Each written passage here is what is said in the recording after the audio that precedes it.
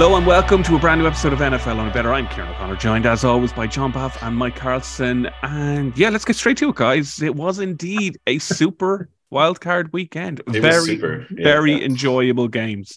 Mike, not if you went for the under on a bunch of the games, Kieran. Not if you went for under. I picked a bad week. I picked a bad week to resume as the Undertaker.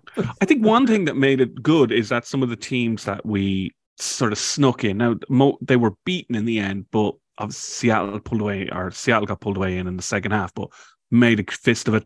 Miami, got to give them huge props, huge deficit. I think 14.5 was the spread. They really pushed the Bills. Whether it was some, self-inflicted wounds by the Bills, it doesn't matter. That's the game. Ravens, unlucky, let's be honest, against the Bengals. And of course the Jags, who were underdogs, and the Giants, who were underdogs, both winning their games. So there's arguments about how many teams should be in the playoffs. But Mike, when you see a kind of a decent weekend, you can say, right, well, this time, this set of games, it basically worked. Yeah, in a sense it did. But what stood out to me, and I picked the Jags with the points, I think, and we picked the Giants. I picked the Giants with the. Although Minnesota, I'm told, were the ones who were on Sunday were getting all of the bets, or Saturday, I can't remember which one it was. Yeah, but it was a Minnesota fest in the. But betting. you saw a lot of bad coaching.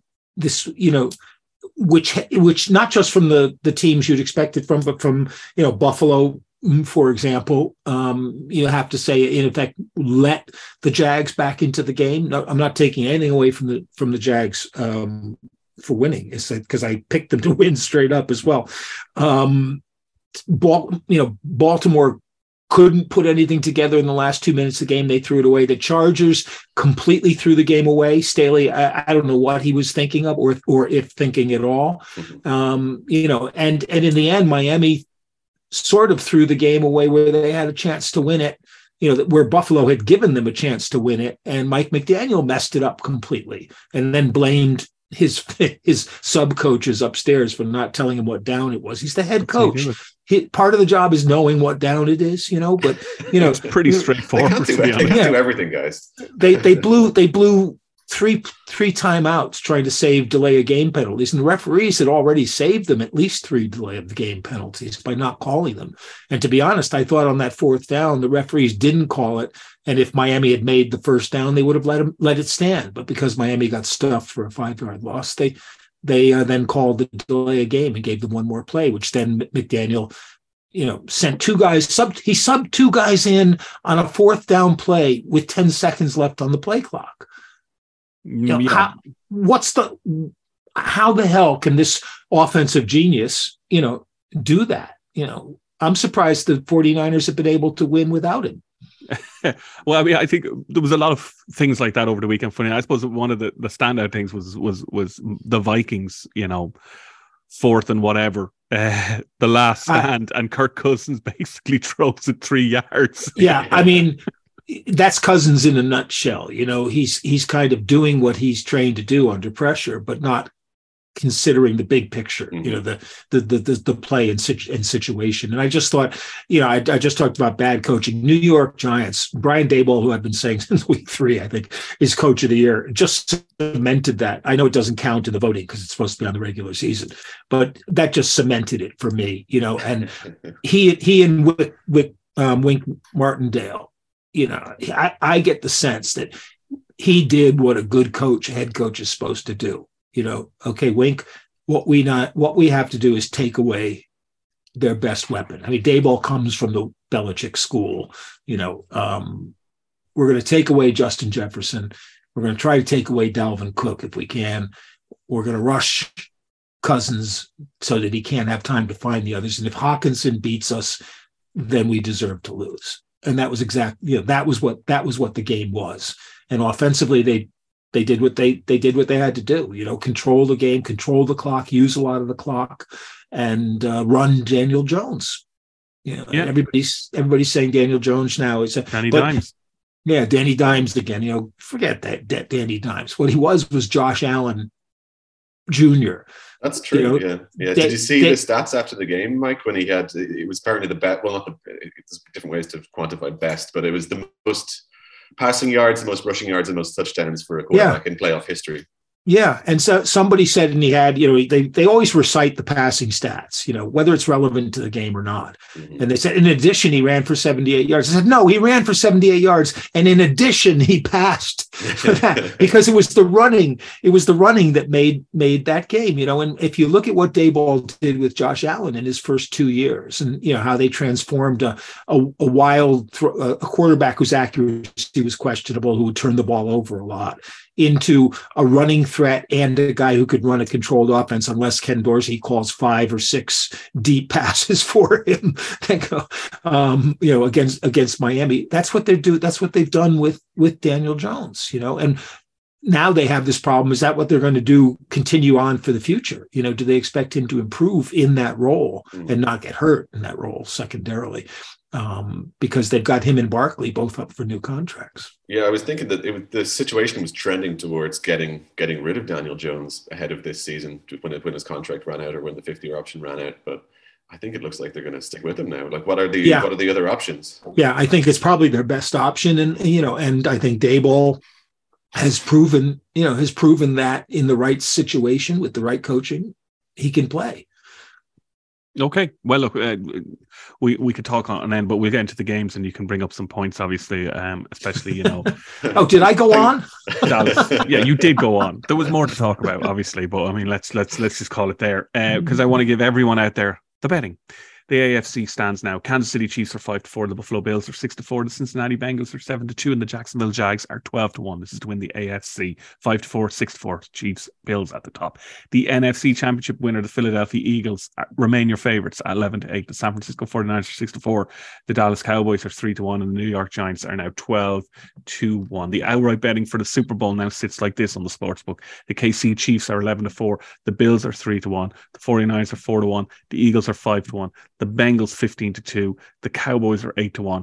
Double figure prices about the Giants and the Jags. So, gents, it hasn't massively changed. Everyone's been cut a little bit, obviously, due to some teams going out. But if you were to look at it, the reality is right now, everyone seems to expect that it's going to be a Chiefs-Bills AFC game. And everyone seems to expect it to be a Philadelphia Eagles, San Francisco 49ers, NFC, with one of those two teams then meeting in the Super Bowl.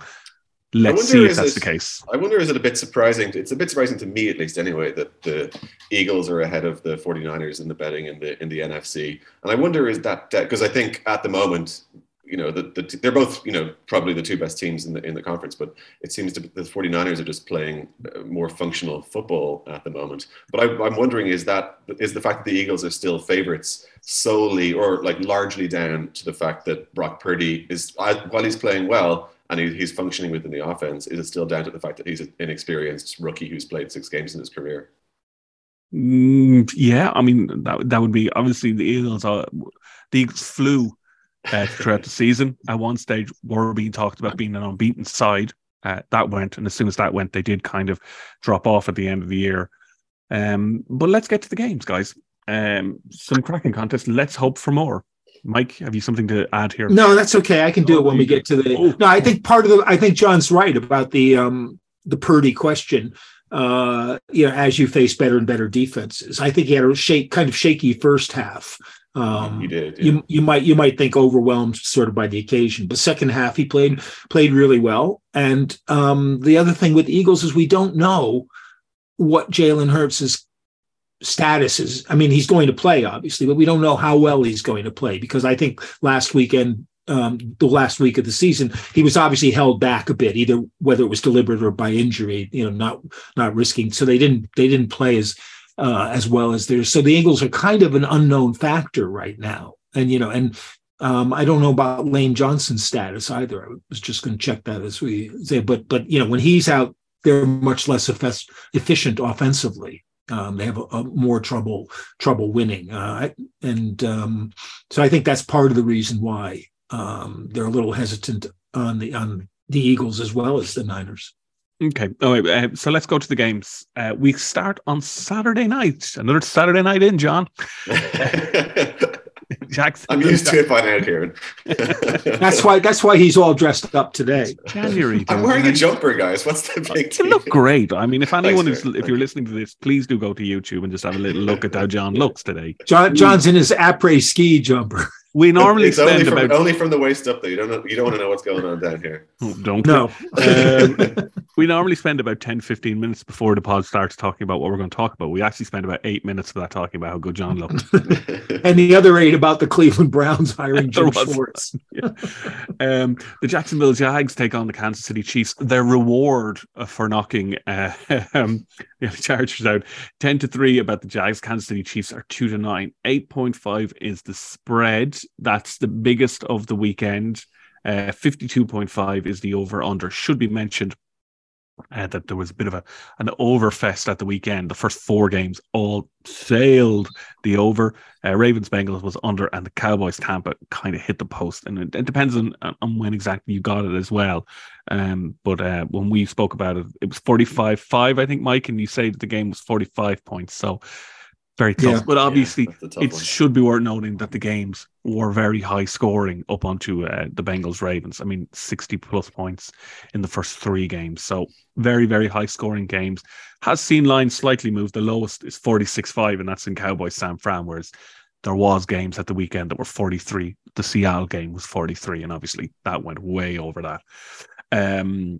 But I rambled on there about overs because I love them. But Jacksonville Jags, KC Chiefs, John Bath, it is the biggest handicap of the weekend. Look, the Jags got it done, but I mean, as Mike mentioned, there was a lot of handing it to them in the end. Yeah, they were helped over the line a little bit. Particularly, you wouldn't have thought in that first half that this would have happened. And I do think it was slightly telling as well that, we've sort of waxed lyrical on the show here for the last few weeks, justifiably, I think, about how well Trevor Lawrence has played. And then in what was the biggest game of his career, he goes and throws 4 interceptions in the first half. And now, to his immense credit, like we said, he was kind of assisted a little bit by how the Chargers played in the second half, but he still got it done, and he still managed the game, and he still got them over the line. So I was more impressed than I wasn't in Trevor Lawrence, if that makes any sort of sense to you as well. But in so much as this game, it's, on paper, this looks like as far as Jacksonville's going to go. And to make it to the divisional round in the first place is a remarkable achievement. And it shows that they're now a healthy franchise. They're a healthy team, especially when you compare it to what was going on their last season under Urban Meyer for however long he was there for, 2/3 of a season or whatever it was. Too long. Yeah, so that was really bad. Like, this is a game, I think, that features 2 teams. Like, everybody who's an NFL fan would have expected the Kansas City Chiefs to be sitting here at this round of the playoffs with a home game. That's not much of a surprise, but the fact that they're playing Jacksonville, I think, is the surprise. And they're playing a Jacksonville team who are coming into it on the back of, is it a 6-game win streak now, or is it 5-game win streak? But 6, gotta be 6 anyway. Yeah, it'll be 6 after last weekend. So, and as well, I will say about Trevor Lawrence again, he's shown himself to be a capable NFL quarterback for sure. And he looks like he's going to go from strength to strength again over the next couple of seasons. But when it comes to the Chiefs, I think they've achieved something over the last few years that is the hardest thing to do in the NFL. And that is consistency, even when they have ins and outs, like losing their best wide receiver in Tyreek Hill. And, that's going to be a blow to any team. And it's particularly look how he's played this season for Miami. He's been exceptional for them. But it doesn't seem that the Chiefs missed a beat really with the state of their offense. So that doesn't necessarily bode well for Jacksonville in this game.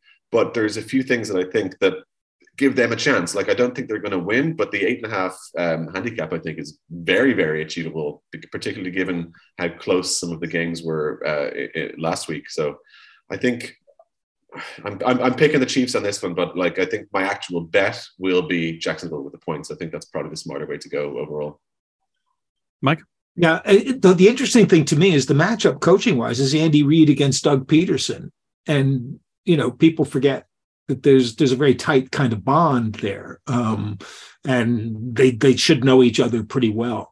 I thought Trevor Lawrence was a little unlucky with some of those interceptions. The first one was tipped and stuff. The first one was tipped, and his receivers kind of got outfought. Asante Samuel kind of outfought the wide receivers twice for balls. He had a really good game. But yeah, I can't see Kansas City slowing down or being, excuse me.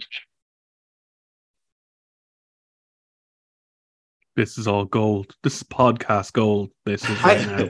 I have the volume turned completely off, and that still rang. That's staying in just to show people we used to deal with. But keep going. It said suspected spam. It said suspected spam call, but I know that you're not on the phone, so it can't be that. So you want to look at this as being a shootout kind of game, and that both teams are going to put points on the board, and therefore the 52-5 is kind of vulnerable, even though it's the highest over under of the weekend. And I think that's the way I would probably look at it. But the way everything else has gone, since I was under on most stuff last week, if I start going over, it'll go under again. Yeah. So we don't. We don't. Up and over. Tell me you're tipping up and over. Give me that. We don't want to go on just recency bias here, But you are. You're tipping the over, are you? Yeah. Oh, I love it. I love it. Excellent. At 1:16, the New York Giants take on the Philadelphia Eagles. We got 27-10. The New York Giants. The Eagles are 2-7. 7.5 is the spread, and the over/under is 48.5. So we mentioned the Eagles, Mike. When the Giants, obviously the Giants have, history when it comes to playoff and doing runs, even if their team might have been great. But those, the coach that was involved, that team that was involved, the quarterback that was involved is long gone, shall we say. So that kind of means nothing really now.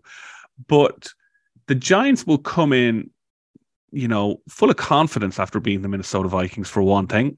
And it's not like it's a team they don't know. So they'll know how to beat the Eagles. It's a case of, can they beat the Eagles? Well, they can. They beat them in the regular season, last week of the season, but that doesn't really count. But it was the Giants B. It was the Giants B team that was out there. It was Davis Webb at quarterback. Remember, not Danny Jones. They lost badly to them the first time they played. It was like 48-22, something like that. And that was when the Eagles were kind of at their height of their powers, full power, full power run. So the question is, as I said, Jalen Hurts and Lane Johnson to me are the question. Hurts, obviously, the shoulder's feeling better. He's going to play. He'll play 100%. Johnson has a torn muscle in his groin, an adductor, which he can play on. They'll shoot it up with Toradol. And he probably won't be 100%, but he's probably better at 80% than anyone else they've got at 100%. So, that will make some difference to them. I think you kind of have to go with Philadelphia here. But the spread, it's kind of an echo of what John said about the last game. At 7.5, you might want to take the Giants to be able to keep it, within a touchdown. And I actually would sneaky, you might put they're 27, they're almost 3-1, the Giants on the money line.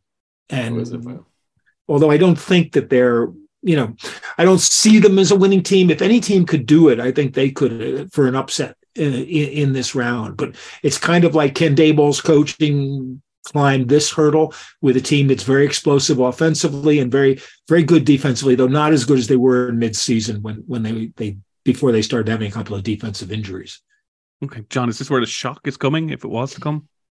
It could, yeah. This one, I think the Giants would be a live underdog in this game, but an underdog nonetheless.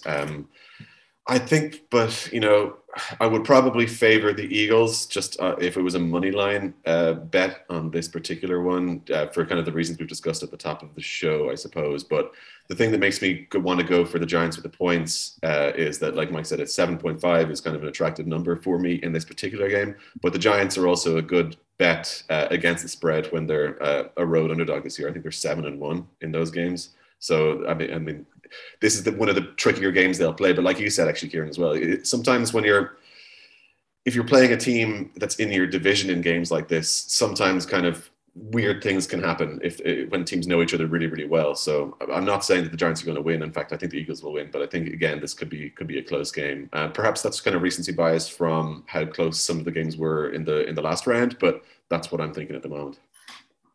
Yeah, well, I mean, the NFL kind of designs the playoffs to be decided by one score, don't they? Really? I mean, obviously, blowouts. I've saw lots of people say blowouts are bad luck for the NFL. I thought you were talking about the referees. Yeah, well, there was a lot of dodgy stuff. Interesting about the Seattle thing coming out just before the game as well, that the refs were being looked at for how it was their last year, the game that Seattle won in the last game of the regular season, that the referees had been almost investigated for some of the calls. That seems like such a strange thing to announce just before a playoff game, and to even say it. I mean, we've seen dodgy calls. Man, talk to any New Orleans Saints fan. I mean, they got killed a couple of years ago with a pass interference call that would have brought them to the Super Bowl. I mean, it's one of the worst calls you'll ever see in a game. So let's all take a chill with that one. The Sunday game, so technically that Giants-Eagles game would be Sunday, but it's more Saturday night. But 2 games on Sunday, so another Sunday night in as well, John. Inform the ladies. Oh, boy. No, J-Bone's not out this weekend. At 8:01. How do you know what I call myself? The Cincinnati Bengals take on the Buffalo Bills. It's 9-5 about Cincinnati Bengals. The Buffalo Bills are 4-9. 4.5 is the spread, and it's 48.5 is the over-under. So something kind of tells me, looking at the 4 games taking place this weekend, that the 2 on Sunday, are going to be a little closer than possibly the ones on Saturday. I'm not convinced by that. Oh, I love them. That's it. Argue with me. Give me something, you old. Yeah, gist. I mean, come on. Cincinnati's in a lot of hurt right now. By which I mean they already had La'el Collins out, their right tackle. Alex Kappa went out last week of the season. The guard on that side, and now Jonah Williams is out, their left tackle. We're back, I think, to the days of Joe Burrow running for his life. Exact 10 times back there, yeah. And unless Buffalo decide for some perverse reason not to bring the heat on him, and not man, they don't man cover a lot, so that they ought to be able to get pass rush there. But I see Cincinnati having a lot of trouble up there this week, which I wouldn't have said 2 weeks ago or 3 weeks ago. Yeah, most people might look at this. I like Buffalo in this one. Most people will look at this as kind of like almost a game of the weekend, really, because the Bengals were so strong in the playoffs last year and have been looked so strong all year. And obviously the Bills are many people's pick for the Super Bowl and were Super Bowl favorites for a long period. They've now been just nipped to KC. So we're talking about beating Super Bowl finalists against favorites for the Super Bowl for long periods.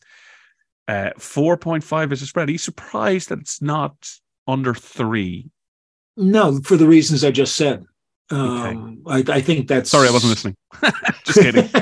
No, but that's, that to me, 4.5, I wouldn't have been surprised if it was 5.5, to be honest. But I think part of that is that if Buffalo play around or fart around the way they did last week, then they're in trouble because they can be hurt. The Bengals have the weapons to hurt them if Burrow can just stay on his feet long enough to get the passes off, to Chase and to T. Higgins and to Boyd. Yeah, John, we were discussing actually, myself and Mike, before you joined the call, as you were obviously getting yourself ready with the way you're dressed. Takes a long time to put a jumper on, Kieran. Yeah. You were late. You were like, I'll be 5 minutes my late. personal dresser. I didn't realize you're going to come dressed like in Armani drip. That the Chargers got away with some bad play calling, and obviously, as Mike mentioned as well, like the Chargers. When they were winning, they were snapping the ball with 18 seconds left on the clock and stuff like that. Yeah, you're like, what are you doing here? You could say the Bills did that as well. I don't know if they underestimated Miami, but I mean, the game went on for about 6 hours for one thing, because the Bills just, like, Josh Allen just came out and was snapping the ball 10 seconds into the play count when he's, 2 scores up. But Miami were a dangerous side. I do not understand some of the stuff that the Bills did. And they're going to not be able to do that against the Bengals. Yeah, that's true. But hopefully that's a lesson they might have learned coming into this game. But like Mike said, I think that the odds are stacked against Cincinnati in this one. Like the offensive line point that he brought up is a very good one. It just seems like the football gods do not want Cincinnati to have a productive offensive line. Obviously, we saw what happened to them last year with Joe Burrow, like Mike said, running for his life and getting sacked, it seemed like multiple times every single game. And that led to them spending heavily on the offensive line this year. And just at the start of the year, it just seemed like there were some issues with, the integration of new players. But then midway through the season, they got them really, they got them ticking. They were humming as an offensive line. And the Bengals didn't look, they looked as good as they'd been, in the last couple of years, and including their Super Bowl season, getting to the Super Bowl season. But then again, like, these injuries have happened and have just sort of reverted to type a little bit. But luckily for Cincinnati, I think Joe Burrow is clearly a talented enough quarterback to be able to deal with some adversity. Let's just see how much adversity comes his way. But I also think it's worth mentioning in this game that, obviously these two teams played each other for half a quarter 2 weeks ago. So, like, you'd imagine it'll be some sort of, obviously, thankfully, Tamar Hamlin seems to be fine. He's been released from hospital, and he's all signs indicate that he's going to make or has made a full recovery, or will make it probably. I'm sure he's still recuperating because it was a serious incident. But there has to be some sort of emotional hangover from that in some way. And you'd wonder if either or both of the teams will just feel it's a strange situation. It's so soon from when they, all collectively experienced a form of trauma, I suppose, on the field. And I don't know to what extent, if any, it might have no influence whatsoever, but I'm just wondering if that's going to bleed into the game in some way, shape or form, and either have some players playing exceptionally well, or some players just, putting their heads down and getting lost in the moment somewhat. But in terms of how the game can go with that kind of considered, I think, we've all been Buffalo Bills. We've all been picking the Buffalo Bills all season. And they're most people's favorites for the Super Bowl, or at least second favorites. So I don't think there's any reason to stray from that now. But the Bengals are a better team than the Miami Dolphins. So we'll have to see how that translates onto the field of play. But I think at this point, I think both teams will be extra motivated, and I think there'll be a bunch of points. So I think the over 45 or over 48.5 is very much in play in this game. One thing that strikes me from that game that was abandoned, that never got a chance to be mentioned for obvious reasons, was the Bengals basically walked down the field to score a touchdown against the Bills in that first quarter. I mean, I think it was their first possession. They basically just did what they wanted, down and got the 7. So it'd be interesting to see if they could do something like that. Can I ask you both, then, listening to what you're saying, and obviously we watched the Ravens game, and the big play is, the Ravens leaping across to score a touchdown to get slapped, and he runs 98 yards and scores. And then whatever the hell they were at in the last 2 minutes, the Ravens. Are the Bengals slightly lucky to actually be here? Yeah. I mean, it was funny because when I wrote a preview of the game for my Patreon column, I said to watch for Wilson because I figured he'd have a big job in pass coverage, but it was Wilson who basically spiked that ball out of Huntley's hands and down on, looked like volleyball there, and Hubbard picked it up, and the most fun was watching Mark Andrews chasing Hubbard. And the two guys who were escorting Hubbard, because he was basically fighting his way through the two guys and still keeping up with him step by step, and I think if he had only had one guy to fight through, he might have caught him. But I think they were in a sense lucky. And if Baltimore hadn't completely botched the end of the fourth quarter, they might still be regretting that. That to me is the story of the game. And this is a Baltimore team that, can't pass to save their lives, and they still were in a position to win. Yeah, they didn't use Dobbins. They were in a position to win the game. So yeah, this is all factoring in. I mean, I'm looking at the status, and right now they're saying that Williams and Kappa are both questionable. But from what I was hearing, it was that they were going to be out. And we've seen Burrow play well with bad offensive lines. Got to a Super Bowl, nearly won a Super Bowl. Exactly. Yeah, and that's the one kind of hesitation that I have about that. And it's easy this week to harp on the negatives. This is what I was saying about last week was really entertaining football games, but there are an awful lot of negatives you can take away from both winning and losing teams in terms of not playing good football, playoff football. Yeah, but it's the pressure. It's everything. You got to got to factor that in. So basically, are you both saying the Bills and both saying on the points? John, you're over. I'm over. I think I'm not 50-50. I'm like 60-40 Bills in this one. I think the Bengals they're talented enough and they've got a talented enough quarterback to see it through against a very, very strong Buffalo Bills team. But I think I'm most confident in the over 48.5. Okay. The final game we're going to talk about is America's team and this podcast at times. Your Dallas Cowboys. You mean your team? your Dallas Cowboys. Exactly. Not our Dallas Cowboys. Everyone's favorite. Mike, if Dallas gets the Super Bowl, would you wear Stetson on our... What are you kidding me? We can get you one. If Dallas get to the Super Bowl, I'll burn an effigy of Jerry Jones in my back garden.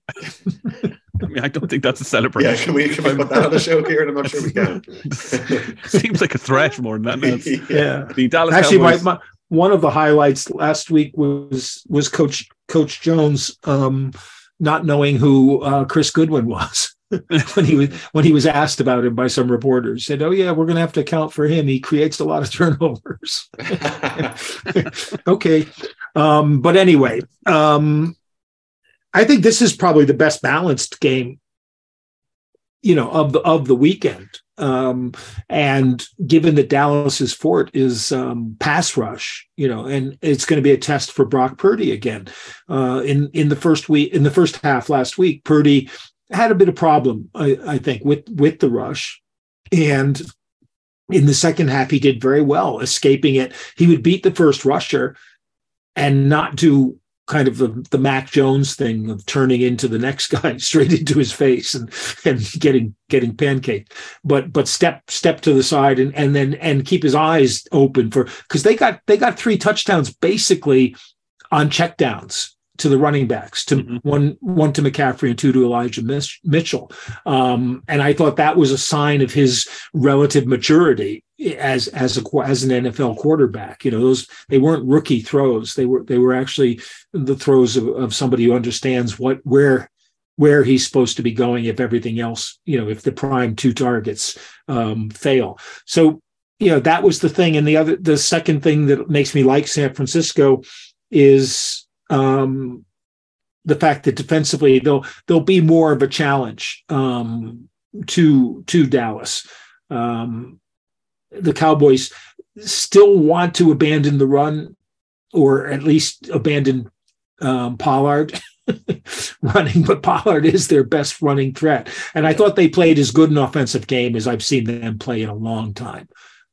They looked sharp. Prescott looked sharp. They balanced it pretty well. I don't know if they'll be able to continue doing that against San Francisco. But one of the things I said last week about San Francisco when they were playing Seattle was that Seattle's chance in this game was the knockout puncher's chance of the big passes to DK Metcalf or to Lockett.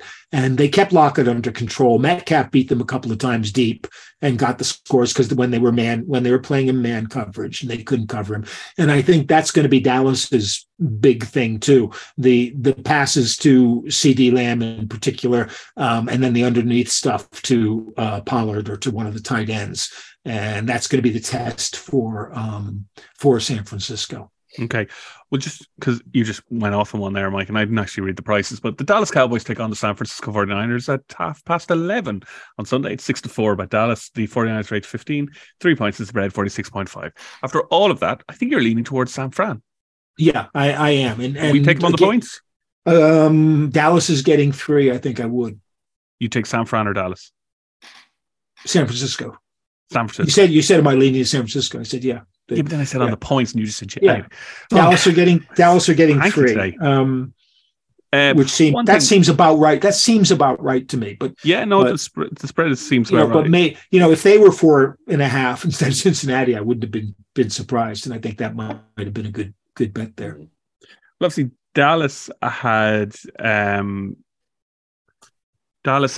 some issues with kicking. I did enjoy Dak Prescott having a big thing about it, right? He threw his helmet. He's like, go for 2. I saw someone said it, and I'll repeat it here as if it was my idea, but I don't think the kicker was throwing his helmet to the ground every time you threw an interception, a season high record for a quarterback, mate. Like when you threw interception number 19, the kicker didn't go, just let me kick it, Dak. Yeah, but I don't think anybody's ever missed 4 extra points in an NFL game. It was quite funny. Yeah. I think Peyton Manning nearly had a heart attack when he missed the last one on that ESPN show. Like he would be a legendary if that resulted in the Cowboys being beaten in that game somehow, or if they lost by 4 points or less. We were talking like legendary choke. Yeah, right there. Yeah, and the funny part is I have a formula for rating kickers. Which I won't bother to explain right now, but it had Graham Gano as the most efficient kicker in the league. And then when I looked at it, I realized I'd made a mathematical mistake. So I had to recalibrate him. And when he fell down to second place, the most efficient kicker in the league to that point was Marr. So I may have to scrap my formula. The other thing was someone put up a meme. Yeah, Cody Parkey thinks that, Cody Parkey is the guy who banged 3 of them off the same post in one game. Yeah, although I think one was 2 extra points and one was a field goal. But he's just thinking, it takes no skill to miss 4 extra points. It takes skill to hit the same upright 3 times. That's that. I could definitely go in there and miss 4 extra points. The thing was Marr this year, just to dig myself a slightly deeper hole, was 8 out of 10 from over 50 and 1 for 1 from over 60. So that's 9 out of 11 over 50 yards. And that's pretty good. That's why he's at the top, of my efficiency thing. But there you go. I didn't bother to count the extra points. John, Cowboys of San Fran, send us home. Who you got? What are you thinking? I think, you know what, I'm going, I'd even written in my notes here that I was going to go with the under 46.5, but I've switched up. I'm going to go with the over 46.5 in this particular one, and I'll tell you why.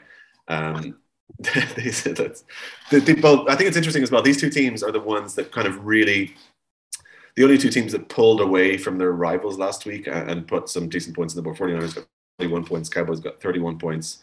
And as well, we've discussed Purdy, so I won't go too deep into him. But at this point now, he's 6 games into his career, and in 5 of those games, the San Francisco offense has put up 33 or more points. And the only other one, or the other score that we got 21 points in, I think, his second game or third game, or I can't remember exactly.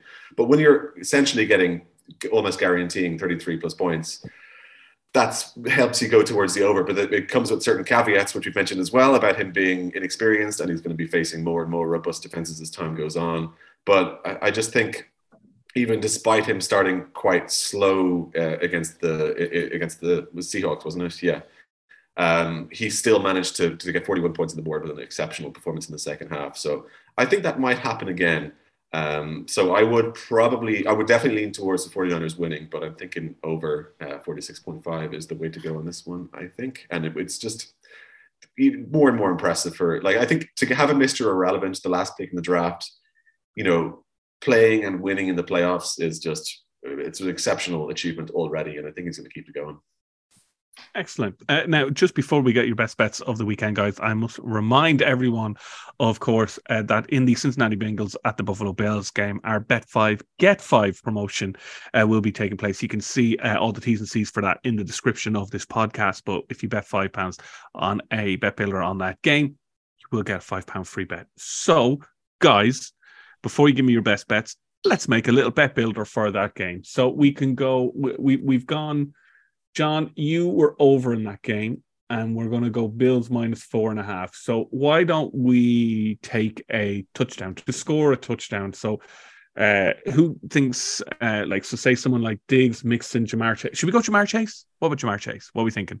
Score a touchdown in that game? Probably. Is it like any of the games we're thinking about a touchdown score, or just that one? Just that one, John. Stick with me here. God almighty. Take Mixon, Chase, Josh Allen, Singletary, Davis, T. Higgins, Dawson Knox. I like Dawson Knox. Me too. I'd say Dawson Knox. And he's 21-10, guys, right? So if you made that bet builder and you put your £5 on it, you get £38 back, and you would get your £5 free bet. So that is your bet builder that we've picked out for that game. It's over on the game, the Bills -4.5, and Dawson Knox to score a touchdown. As I said, see terms and conditions in the description of this pod, and head to the website as well for lots of offers this weekend. Another cracking weekend of football, racing, and of course, NFL and no dates for John Balfe. No. Right how he looks. Gentlemen, your best bets of the weekend, please. Mike Carlson, as you are by far and away the oldest, I'll let you go first. I'll go with Buffalo -4.5. You piece of absolute... okay, John Balfe. I'm going to go with Giants. Giants with the points against the Eagles. I have to remind myself of what it actually is. Yeah, 7.5. So I'm going Giants in that one. Okay, I'm going to go over in the Dallas game, 46.5. We've seen games. That would have been my other one. Yeah, we seem to share them. I don't like that. But 46.5 seems a little on the low side for two teams that when they get going can really put some points on the board. I agree. And that is it, gentlemen. So when we return, there will be only 4 teams left, I think. Yeah. That's the way it goes. And 2 of them may be playing in a neutral city. That's going to be will make it very, very interesting. They've actually been told to start selling tickets for that game as well. So, interesting. That's it, gentlemen. Thank you so much for joining me. A reminder to please do gamble responsibly this weekend and all weekends. Please do gamble responsibly. We hope you enjoyed the show. From me, Kieran O'Connor, it's goodbye from John. It's goodbye from Mike. Thanks for listening. Talk to you next week.